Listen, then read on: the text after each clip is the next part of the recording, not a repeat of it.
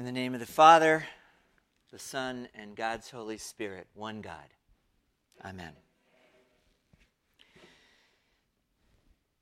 You better watch out.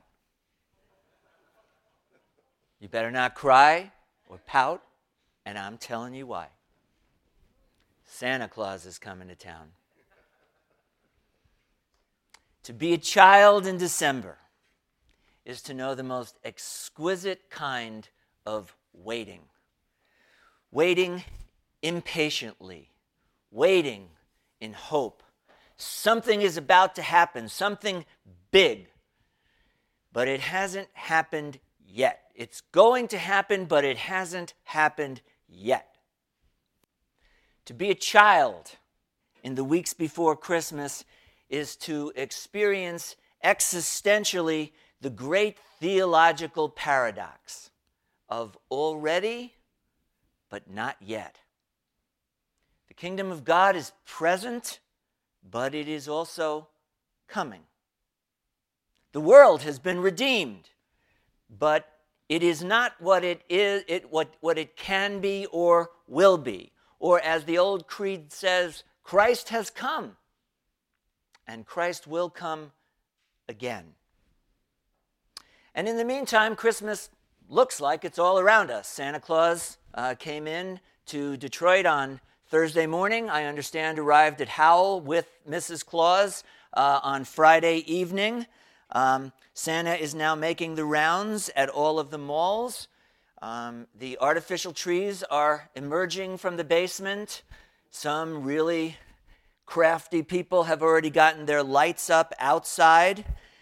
And in the midst of all of this already decorating and running around, and it's beginning to look a lot like Christmas, it's really weird because the church actually slows down. Not in terms of the calendar, but liturgically, spiritually, the church slows down. Commercially, it is now Christmas. And in the church, it is the first Sunday of Advent. It is a time to ponder. It is a time to wait and to watch for something that is going to happen.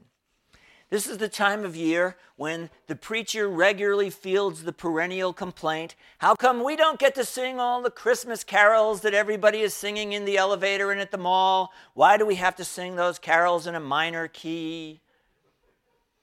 The answer to which is only, we will, but it is not time yet. It will happen.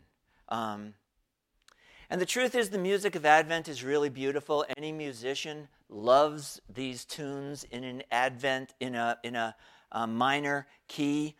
This is the time of the year where the organist goes to war with the preacher. The organist wants to play a Bach Advent prelude and wants to sing every week, "Let all mortal flesh keep silence," while the people in the pews are ready to sing "Joy to the world" and "Hark the herald angels sing." And so the minister is conflicted who to listen to, the people who pay her salary or the people who she has to work with for the rest of the year.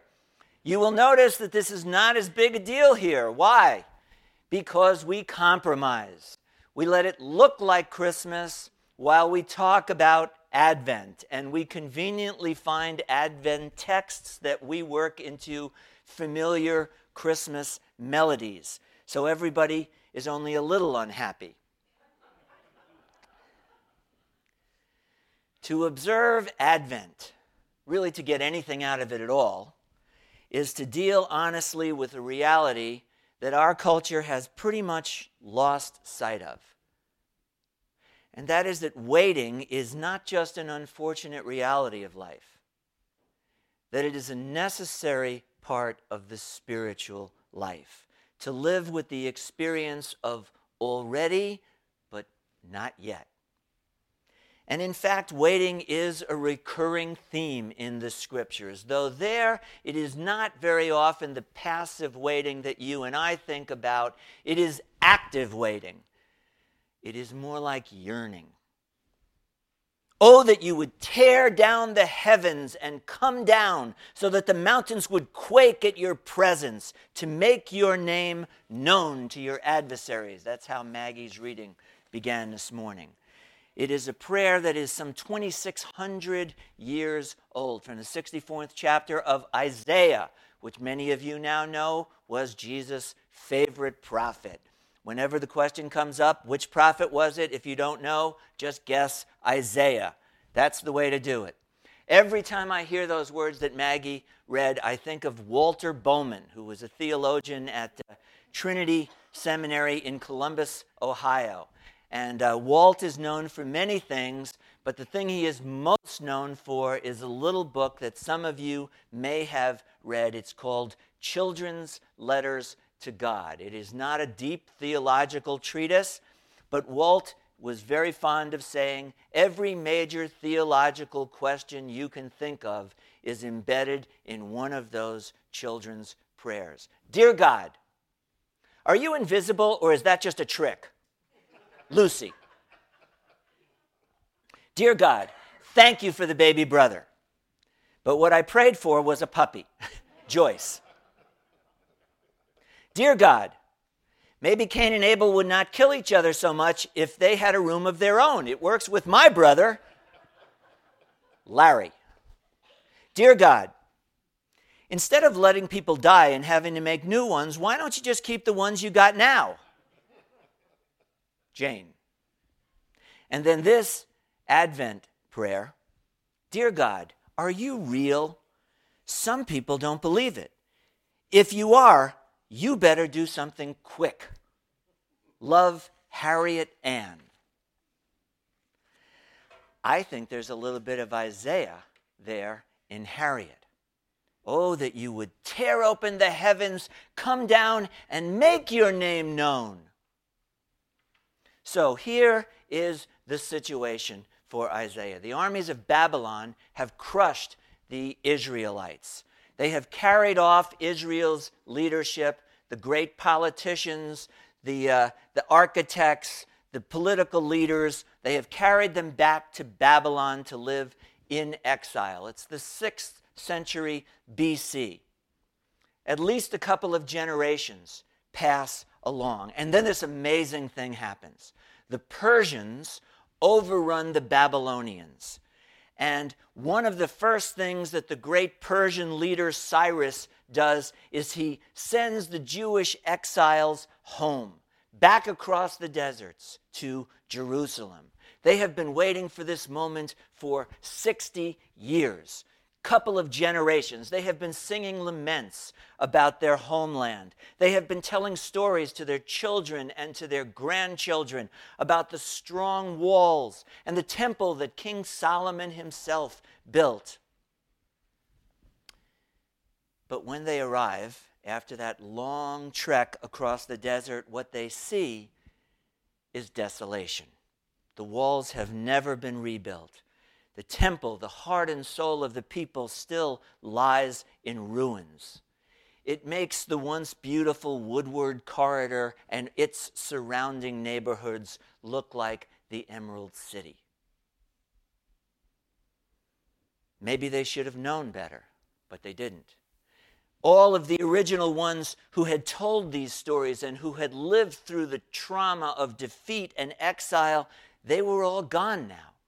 And so those who did return were shocked. It must have been like those heartbreaking stories, you know, the ones you see on the news, where the families return to their neighborhood after a hurricane or a flood or a fire, and you see them sifting through the debris and the ashes, trying to find a photo album or a ring or anything that reminds them of who they were and who they are. And you see, it is at that moment that the poet prays, oh, that you would just open the heavens and come down. Are you real? Some people don't believe it. If you are, you better do something quick. Did you think it was a new question? It is the oldest prayer in human history. It is a prayer prayed at every occasion of tragedy. every moment of innocent suffering. If you are a good and gracious God, why did this happen? Why does evil still haunt humankind in Syria or in Central America or Auschwitz? Why don't you do something? Tear open the heavens and come down. Nicholas Wolterstorff, a Yale philosophy professor, himself a Christian, lost his 25-year-old son, Eric, in a mountain climbing accident. This is what he wrote. To the most agonized question I have ever asked, I don't have the answer. I do not know why God would watch him fall. The Presbyterian minister Terry Anderson, one of the American hostages who was held in Iran for 7 years during the Carter administration, wrote in his journal, I reach so hard to touch God, concentrating, waiting for something, some acknowledgement from him that I exist, that he's listening. Help me. You say you love me, so help me. Who really has not prayed that or knows someone who has? On one of the last days of summer a few years ago, Tristan Tyler Shamby, a good student, a good athlete, a strong swimmer, drowned in Lake Michigan. His father, Charles, told the reporters, they say everything happens for a reason. I sure wish I understood why this had to happen. We yearn for answers. We yearn for certainty. We yearn to know that God is there, that God knows that we are here. And it is not always in the midst of a tragedy or grief. It can be an everyday yearning, something deep within us that feels almost like a part of us. Along those lines, Sophie Burham, a successful freelance writer, writes this. She says, I was happy, and yet there was something deeply missing. And it was a deep longing that couldn't be satisfied. I remember looking in the mirror and thinking, is this all? And then thinking, I have everything. I have a loving husband. I have a house, a child, a career. Why am I yearning for something else? I didn't know what I was yearning for. She was, of course, yearning for the same thing that Isaiah and the exiles, that Charles Shamby, that Terry Anderson, that little Harriet Ann, that you and I yearn for. She was yearning for God. She was yearning, that ancient yearning for God to do something. Tear open the heavens and come down. And it's right then that Isaiah's prayer takes a surprising turn. There is a change in the tone, offering up a new idea about how God comes and how God works in the world of human history. I wonder if you caught it as it was being read. After pleading with God to do something, after whining that God is hiding, after almost accusing God of not coming down to make things right, the prayer makes this startling affirmation. And yet you, O Lord, are our Father. We are the clay, and you are our potter. We are the work of your hand. An absolutely unique idea of how God works. God as Father. God the potter. Not some powerful force that will violently tear open the heavens and come down, intervening forcefully in human affairs. Not God omnipotent, but rather God as, of all things, a parent, an artist. Over the last 25 years or so, I have come to know a few things about parenting. We can talk after. I now know that love works a lot better than coercion. I have seen on more than one occasion, unfortunately, how my inclination to force behavioral outcomes doesn't always work, and how steady, gentle persuasion sometimes does.